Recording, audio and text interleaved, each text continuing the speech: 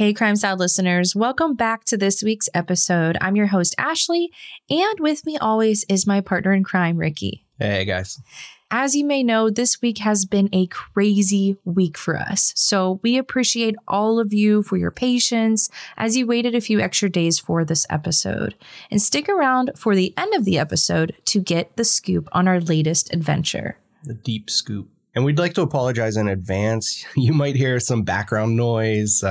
We have some family over helping us pack, trying to help us regain our sanity as we kind of adjust to the new baby. Yeah, so you might occasionally hear a breast pump in the background or a box getting taped. So there's a lot of changes going on here at the Crime Salad camp. So obviously we're moving. We have a new baby, but we wanted to kick it off and give some shout outs to our newest patrons.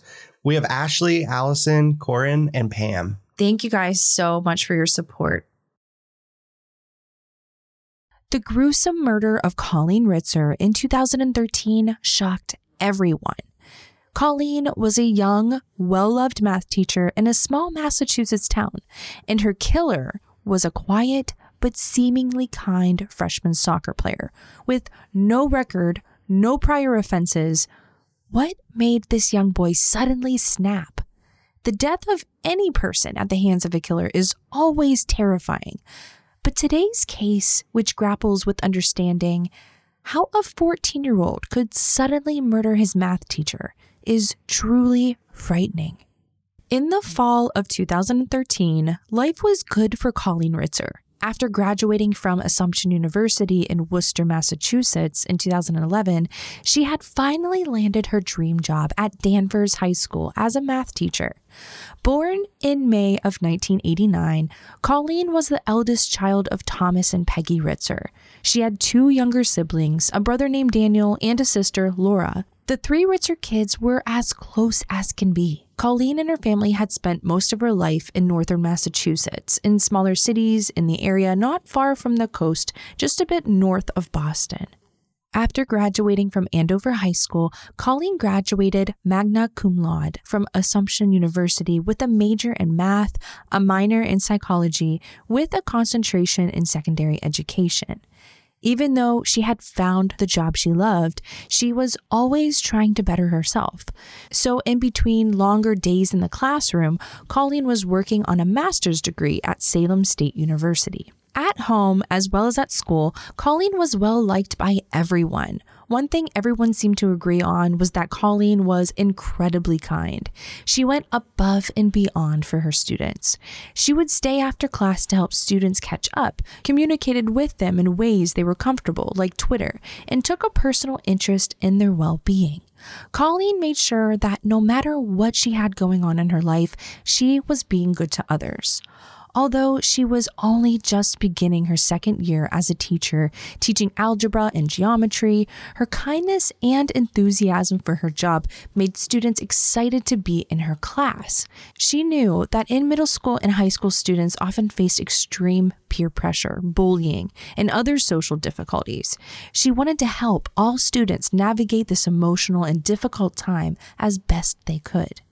In an essay she wrote for her school, she reminded all students that all of us make a difference. No matter what we do, big or small actions, or how we act, we all possess traits that are unique to ourselves and no one else. In the classroom and out, Colleen was dedicated to helping her students feel special, supported, and worked hard to encourage them to believe in themselves as much as she believed in them.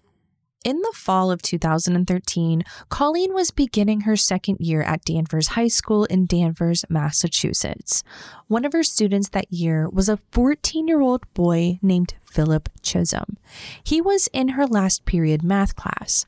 Only a few weeks before the start of the semester, Philip had moved with his mother from Clarksville, Tennessee to Massachusetts, as his parents had recently got divorced.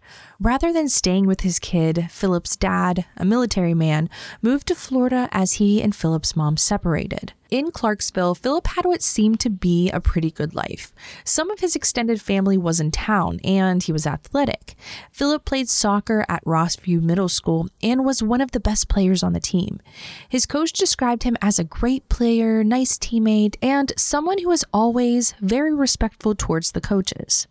Though he could be slow to warm up to some people, he was very well liked by the people who knew him in Clarksville. It's never easy being the new kid at school, but when he moved to Danvers, a small, close-knit town, Philip seemed to be getting along relatively well as he started his freshman year.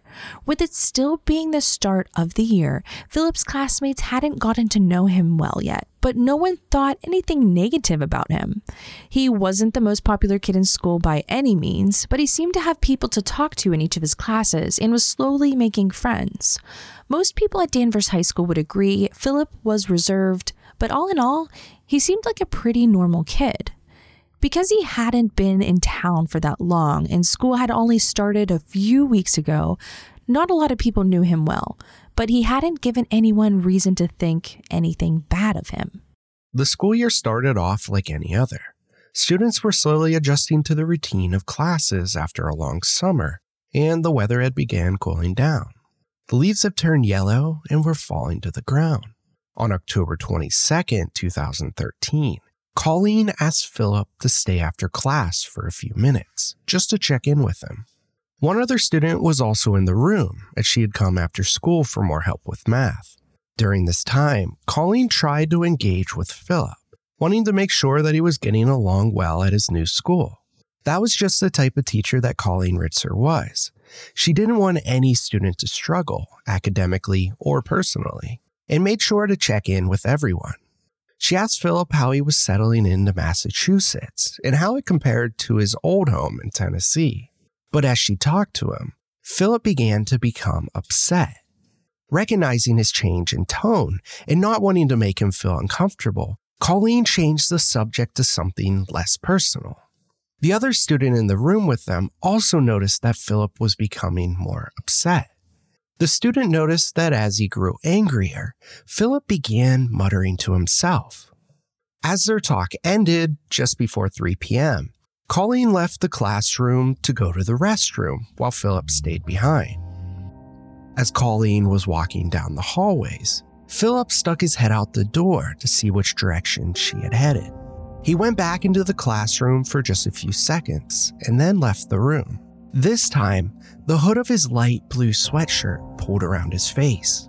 He walked down the hall towards the bathroom and put gloves on. About a minute after Colleen entered the bathroom, Philip walked in. Philip, following Colleen down the hallway and into the restroom, was caught on surveillance footage at the high school. But what happened in the bathroom had to be inferred by forensic evidence at the crime scene and during the autopsy. One other high school student may have witnessed some of the crime, but didn't know what she was seeing. While Philip and Colleen were in the bathroom, the student walked in, but quickly left when she saw what she thought was someone changing clothes. There was a pile of clothes on the floor and she saw someone's exposed bottom. A few minutes later, Philip can be seen leaving the bathroom carrying Colleen's black pants. But Colleen is not seen on the surveillance footage again. Philip gathered his belongings from Colleen's classroom and went to the bathroom. This time, he was dragging a large recycling bin and wearing a black ski mask over his face. He had changed out of his light blue hoodie into a red jacket. He is seen on the video wheeling the large bin into the bathroom and staying in there for a moment, and then leaving the bathroom with the bin. He drags it all the way outside and across the parking lot. During this time, it seems Philip may have some plan, but he's not especially efficient or secretive. Philip passed multiple teachers and students in the parking lot and on campus. He goes in and out of the building and changes his clothes 3 times. Chillingly, no one had any idea what was in the recycling bin that Philip was wheeling around, or what he had just done. Meanwhile, Philip's coach and teammates began to worry about him when he didn't show up for soccer practice that afternoon. Initially, some of the team began to worry that he was either hurt or had been kidnapped. And as a dedicated athlete, it wasn't like him to not show up to practice. Philip's mom, Diana, also began to worry when she couldn't find him after practice. By early evening, after learning that he hadn't showed up for practice, Diana called the police and reported her son missing. After contacting the cell phone company, police were able to track Philip's phone to the Hollywood Hits Theater. But Philip wasn't there. He had bought a ticket, but then he left. When they tried to ping it again a little while later, there was no results. In order to find Philip, police alerted the public on social media of his disappearance. At 9 p.m. that evening, with no leads on Philip's whereabouts, the school principal put out an email to the staff, alerting them to his disappearance. While Philip's mom, the police, and Danvers High's principal were looking for Philip, Colleen's parents were also growing concerned about their daughter.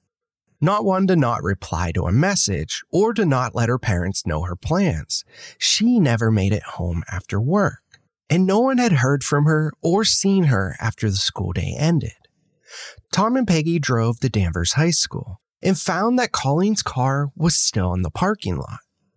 They searched through the school as best they could, but they didn't see any sign of her.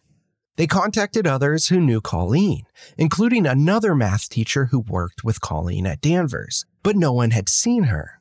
At 11:20 p.m. that night, only a few hours after Philip's mother reported her son missing, the Ritzers reported their daughter as missing. Colleen's co-workers, who knew Colleen was missing and had just received the email that Philip was missing, became very suspicious and called the principal.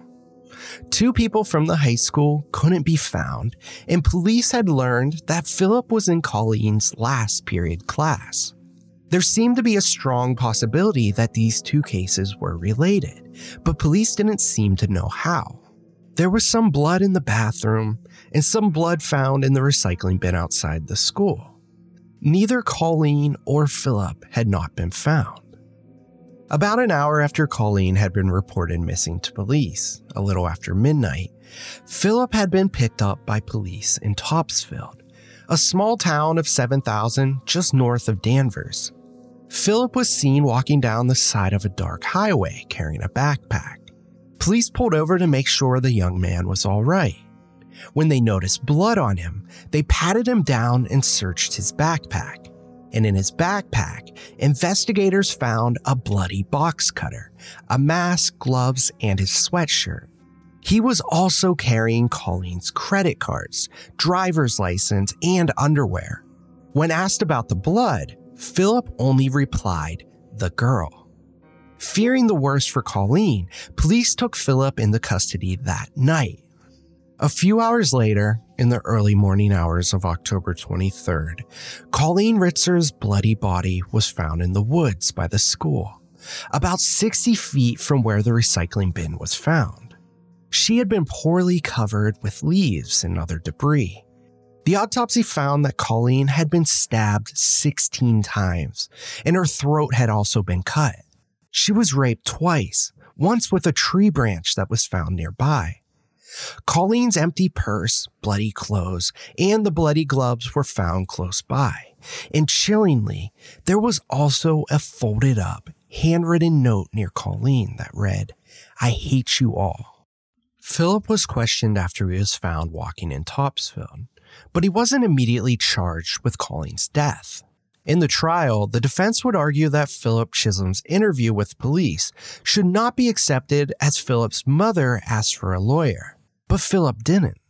Given that he was 14 years old, Philip was seen as old enough to consent to questioning and ask for a lawyer himself, meaning that his mother's insistence on a lawyer didn't matter.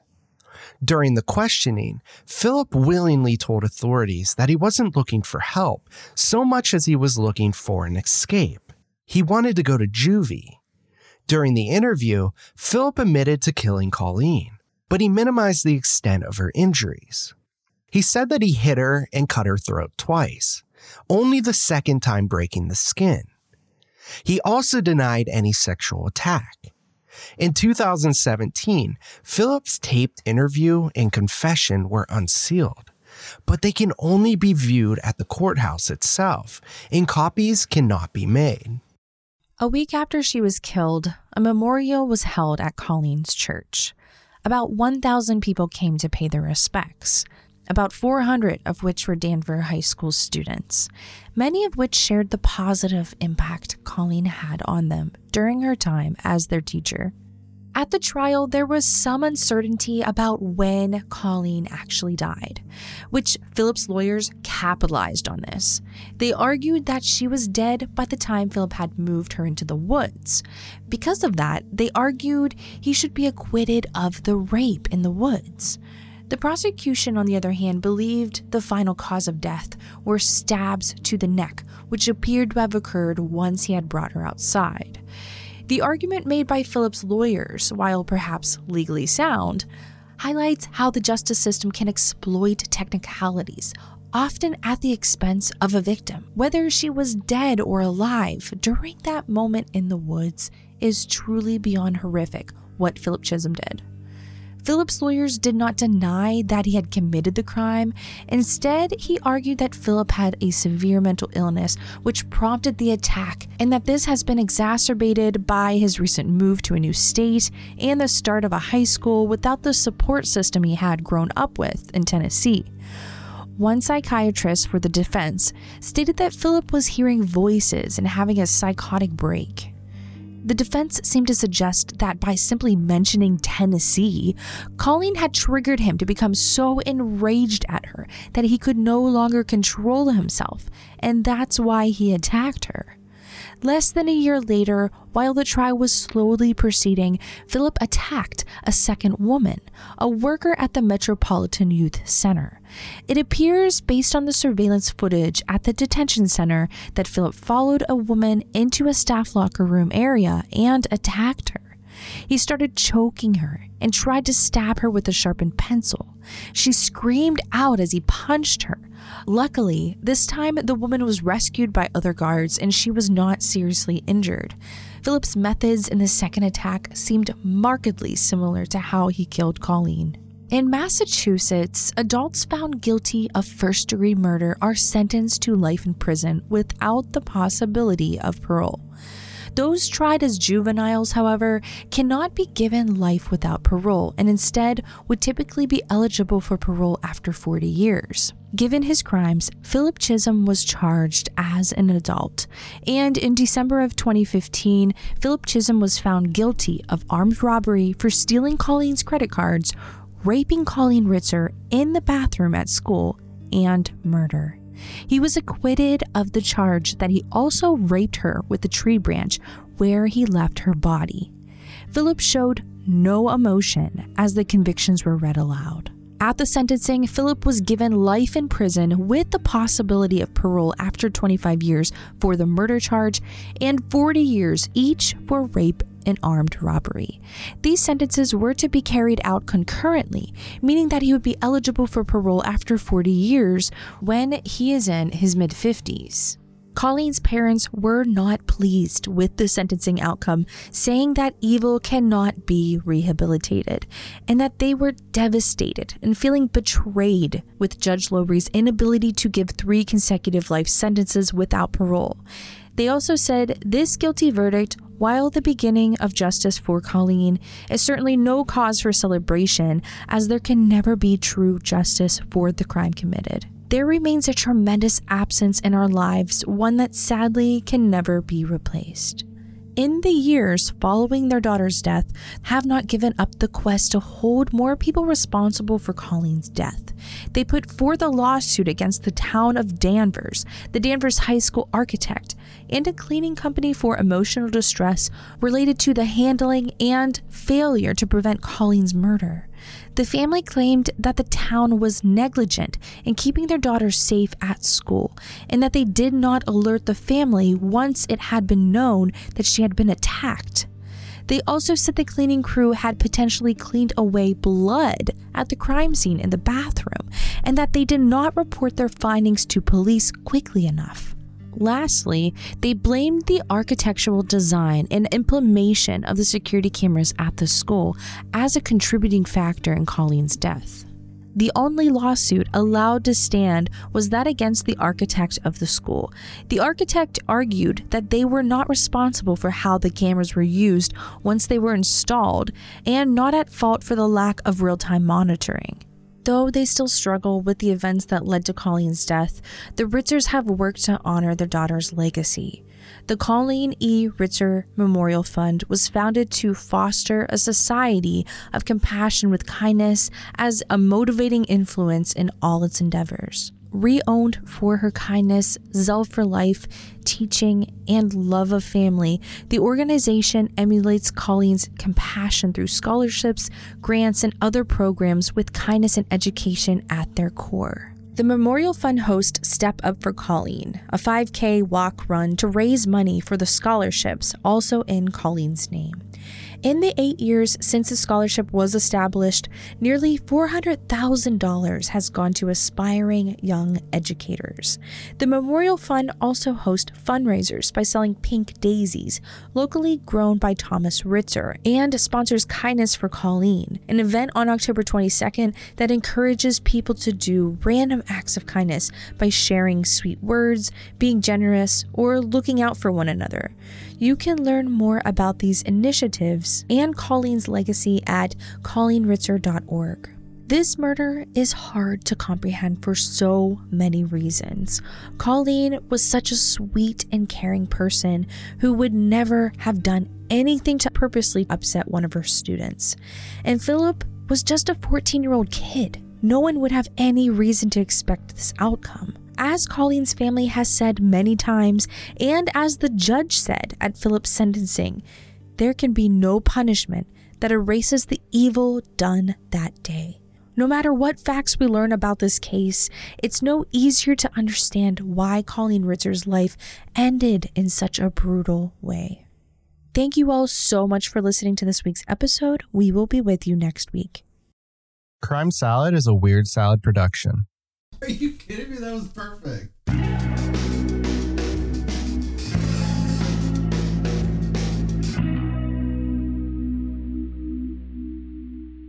So some of you may be aware, Ricky and I welcomed our little bundle of joy on so cute. August 31st, and he is just so cute. We're so in love. Our other son loves him so much. It's just like so perfect. I feel so lucky and blessed to have like such two beautiful boys. Two big, beautiful boys. Yeah, and they both were big 8-pounders. So it's almost a PB. Yeah. And I look at him and I think, how in the world was he inside of me? Like, how did he fit? I don't understand. I mean, you were pretty big. Yeah. So we just came back from the hospital on Thursday and we did take a few days off. We really appreciate it, guys. Just to adjust. We're finally getting into the flow of things.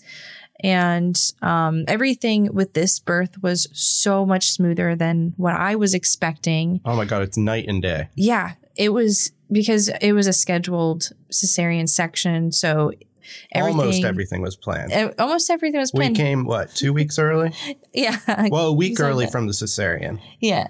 But I mean, that's how we roll. I mean, it was a 5 a.m. Everything's hectic in our lives. It was like 5 a.m. Hey, Grayson said, hey guys, I'm coming out now. So ready or not, here we go. And Ricky, he wanted to sleep more. He's like, wait, are you sure we should? Well, I mean, I just started a new job. I was half hour before I would have to leave from work. Yeah, this is the second day of your job. Second day of my new job. So I was trying to I don't know.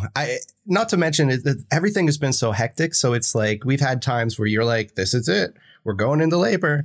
And or I've had dreams where I'm like, I'm in labor, like breathing in my sleep, like. Yeah. So, I mean, I had to really kind of take it in and be like, is this real? Like, is this happening? Real? I'm like, Ricky, yeah, we actually got to go now. But then your water broke. Yeah. Yeah. It was all over the at least it was on a bathroom floor, not like in the bed or anything. Right. So it was all good. I'm like, are you sweating? Are you sure you're not just sweating? And then it just kept coming. And I was like, all right. We got to go. We're having a baby. But I did squeeze in a shower. I was like, let me get a shower first. Yeah. I had to do my hair. That's crazy to me. Most people are like, call 911. Yeah. No, not call 911. It all worked out. But yeah, on top of this, we're actually moving in next week. So we have our family here and we're just so appreciative of them because they have been helping us so much. Oh, yeah. Both sides of our families. Like my mom and dad came over yesterday and they made us dinner. And it literally I have hormonal problems right now, but just because of everything, I think just changes. You mean always? No. No. But like I just like broke down in tears. I was like, thank you so much, Mom. You're the best. Because she just has been like a blessing. I don't know. Everything just seems to be coming together like so much more. I mean, I guess the fact that we're probably like 12 years older than we were the first time around. But right. I mean, we were just little kids at the time having our own when kid. we had our first, it was crazy. I mean, I know our lives probably seem a little crazy now, but oof. I mean, I had just started college. Like, we still didn't know what we were living. Our parents, you were in high school. Yeah. It's just been a crazy thing. I don't know. We'll probably talk about like a lot more later on about like if you guys won't care to hear. Right. Well, yeah. But I mean, I think our story is pretty cool. Like, I know everyone has their story, but I don't know. I kind of am in love with ours. Yeah. No, I totally agree. But yeah, thank you guys so much for sticking around to this end of the episode and hearing our little scoop here of what's going on. It's been a crazy week, and we look forward to many more chaotic moments. Not to mention, Grayson slept this whole intro. Yeah, he's sleeping right now next to us. That's amazing. He must be used to like us talking for the podcast while he was in my belly. He's used to you always talking. Yeah. He's like, oh, that's my mama's voice. Aw. All right, guys, we'll see you next week. Yeah, you need to pump. Pump up the jam. That's my pumping song. Pump up the jam. Pump it up.